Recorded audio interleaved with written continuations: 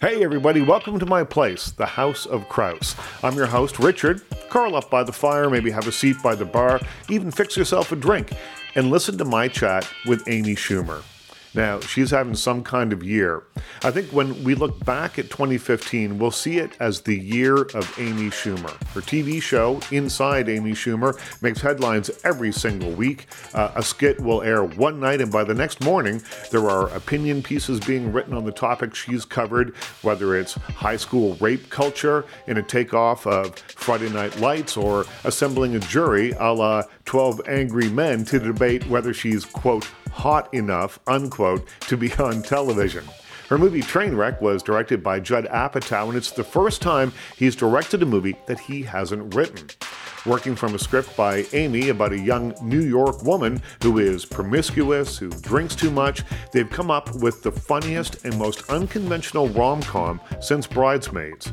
This is Amy Schumer's year, and when she stopped by the House of Kraus, we talked about how she's dealing with all the attention that's coming her way.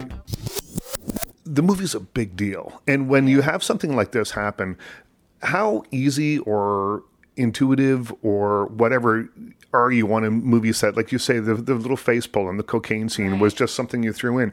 Are there nerves involved? Are you thinking, you wrote the script, there's so much writing on it that I just wonder what it's like to be in that moment and to be kind of you right now. To be me.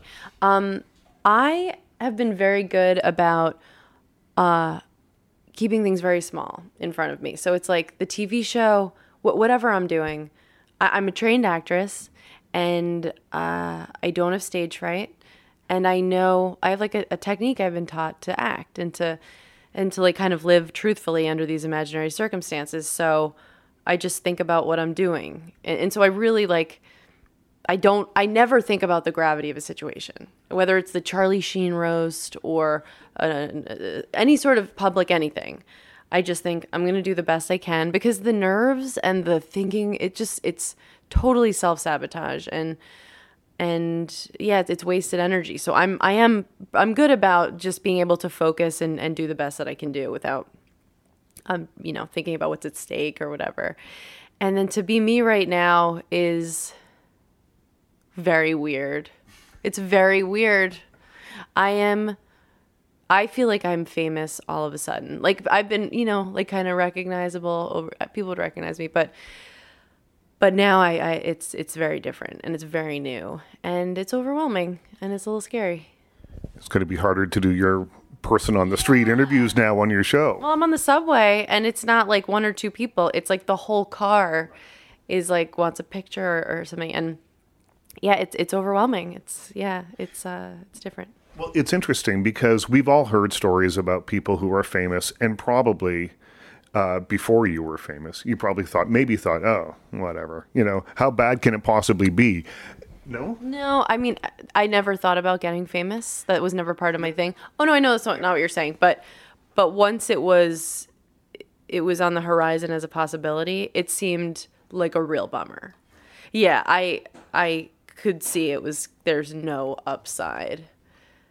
Like the upside is like I sometimes now get free appetizers and like I can get a reservation at a restaurant. I only go to one place in New York. It's like a tea place, and is that the place in the movie? Yeah, Alice's Teacup. Yeah. So they don't take reservations, but I can make a reservation there. And but like that's I swear I don't see another upside. It sucks. Interesting. So, but don't you think though that it will give you the chance to do different kind of work? I mean, you may not have been able to do a black and white episode of your television show, no matter how brilliant it was, someone would have said, well, it's got to be in color. It's got to be, you might not have, and you're barely in it. It's the Amy Schumer show, and you're barely in it. Tough sell. They weren't worried about anything else except that I wasn't in it. But that was, third season of the show. Just, we were like, we're doing whatever we want. And that was the idea I was most excited about. But yeah, you're right. I guess it'll bring me the chance to do more work that I'm proud of. But I really don't know yet. It's very new. Now that you kind of really know what works, but also know that what works doesn't work every night with people, did you bring that through into Trainwreck at all? Yeah, well, for my TV show, I have a theater company, and we all went to this place, the William Esper Studio, and so a bunch of us that graduated from there started. And so Monday nights we meet, and so I come and workshop scenes for the TV show. So it's like a little bit of a built-in audience. So it's kind of like we're testing it. Can anyone come? No, you have to be No, it's not invited. open to Yeah. the public, And but it's like 40, 50 people. And I did the same thing for the movie.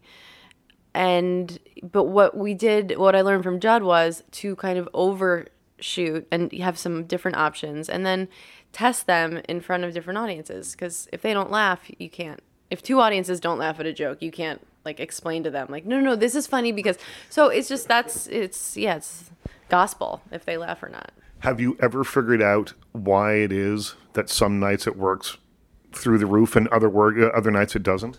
Yeah, I blame it on myself. I blame it on the performer. It's but and a little bit geography, but usually it's just you. You usually said it wrong with a different rhythm or something, and it just doesn't work as well. But yeah, sometimes it's just that's not a joke that will work in this place.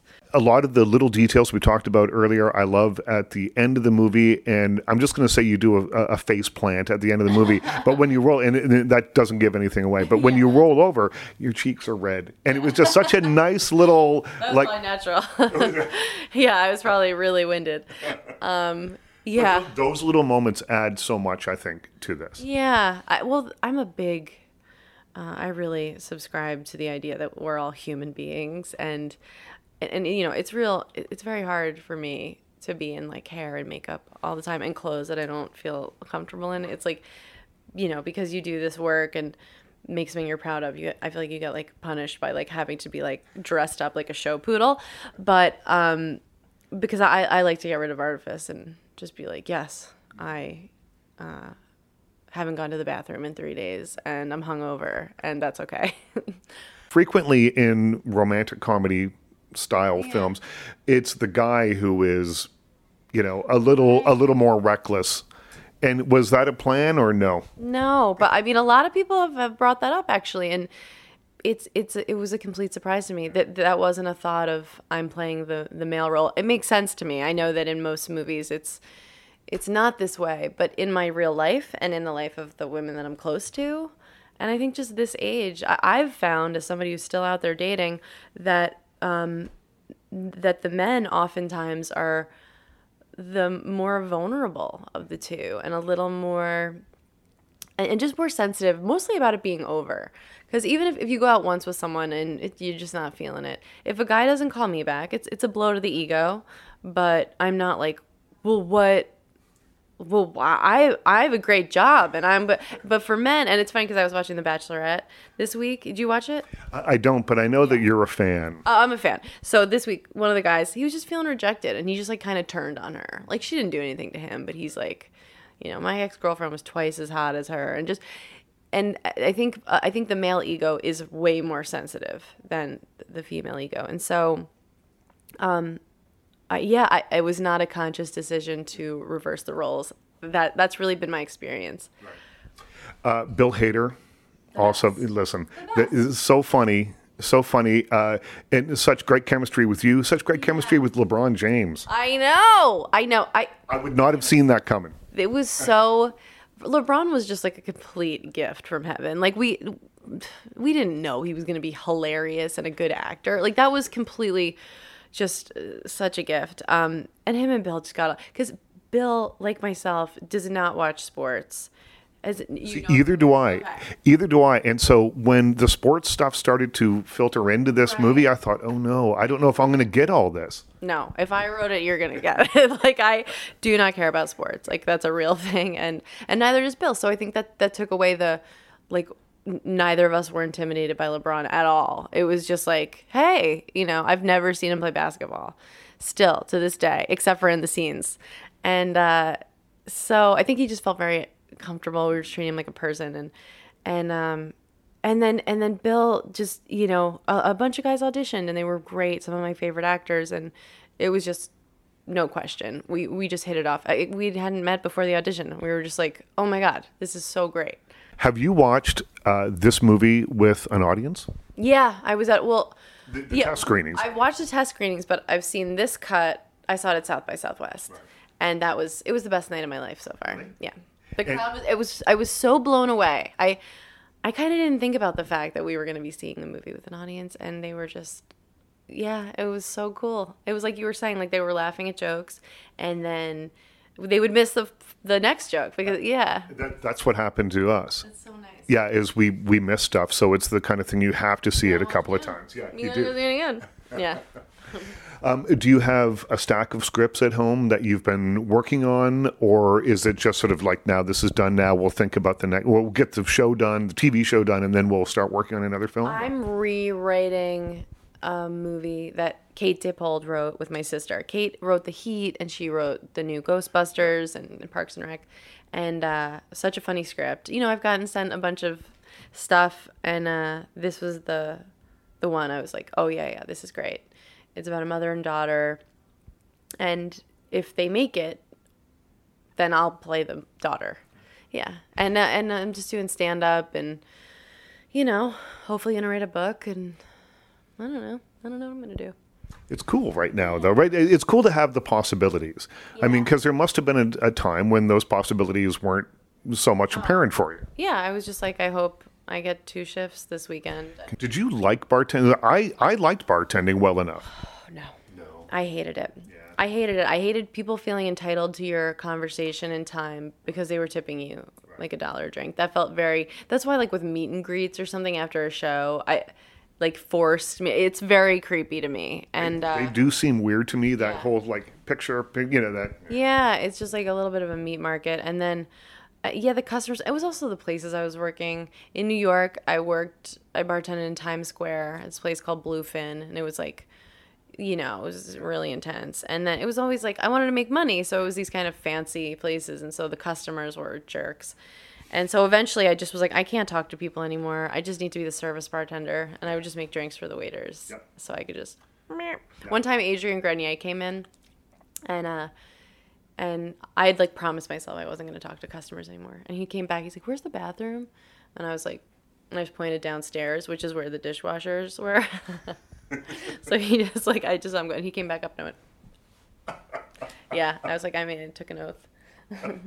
I took an oath never to speak to another customer. I was sweeter when I was waiting tables. Yeah. Well, you're not confined. You're not trapped. Exactly. Yeah. Exactly. I don't do a good job of being playing pretend with people. And if I don't like someone, like, I'm not sunny to them, you know, like, it's true. I just, you know, I know, like, women are supposed to be, like, very, like, pleasing to everybody, but I've just never been that way. So what do you hope for the movie? I mean, obviously you hope it's a big success, but I mean, what do you hope beyond that? I haven't thought about that. I hope it's a big success, more for like everyone else who worked on it, because, you know, I have no, like, financial stake. I'm already proud of the movie. The movie's already a success to me. So, and my peers, like, really like it, and I got to get my friends work, and they did great in it. And so, and beyond that, I hope that it changes people's perspective who see it. I hope people are a little less likely to judge, and women feel more empowered, and yeah. That's it. Amy Schumer has left the House of Crouse, and you know what? It's time for you to leave too. Finish up your drinks and get out of here. But thanks for coming by and visiting. Stop by again sometime. You never know who's going to stop by the House of Crouse.